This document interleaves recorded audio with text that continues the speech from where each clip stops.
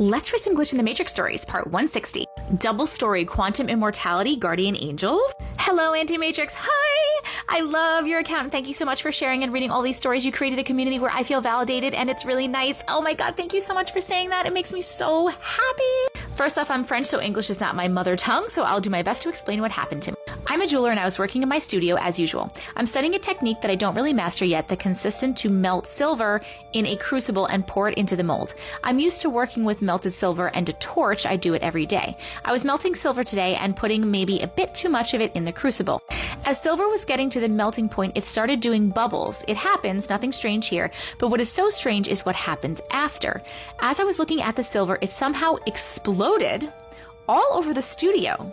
This never happened to me before. I saw the silver splashes in the air and closed my eyes very strong. I took off my protection glasses and gloves earlier because I couldn't see and handle the crucible properly, and I was not wearing my leather apron. Yes, this is very bad and very dangerous. Never do this. It was so stupid of me. As I closed my eyes, I remembered very clearly the thought, I'd even say the certainty, that this would be the very last thing I'll ever see. I felt very clearly the burning hot silver splashes on my face, especially one on my upper eyelid very close to the internal corner of my eye.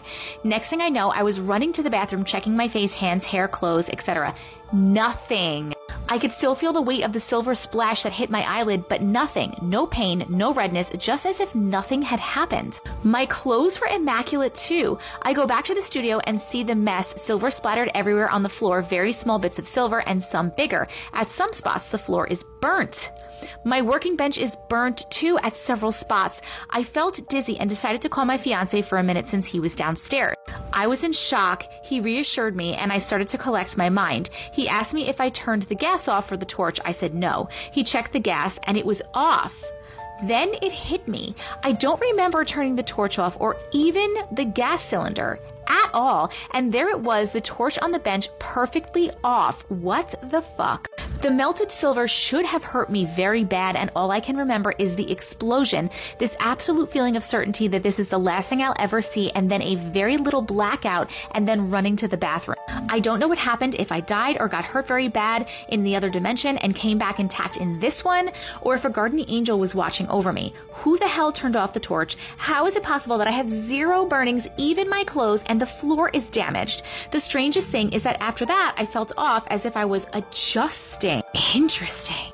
I felt like I was landing here, and I wrote to my brother to explain to him what happened. He replied 3 hours later, and when I read his answer, I was like, what is he talking about? Then I read the text that I sent, and I recollected. It's like something tried to wipe this out of my mind.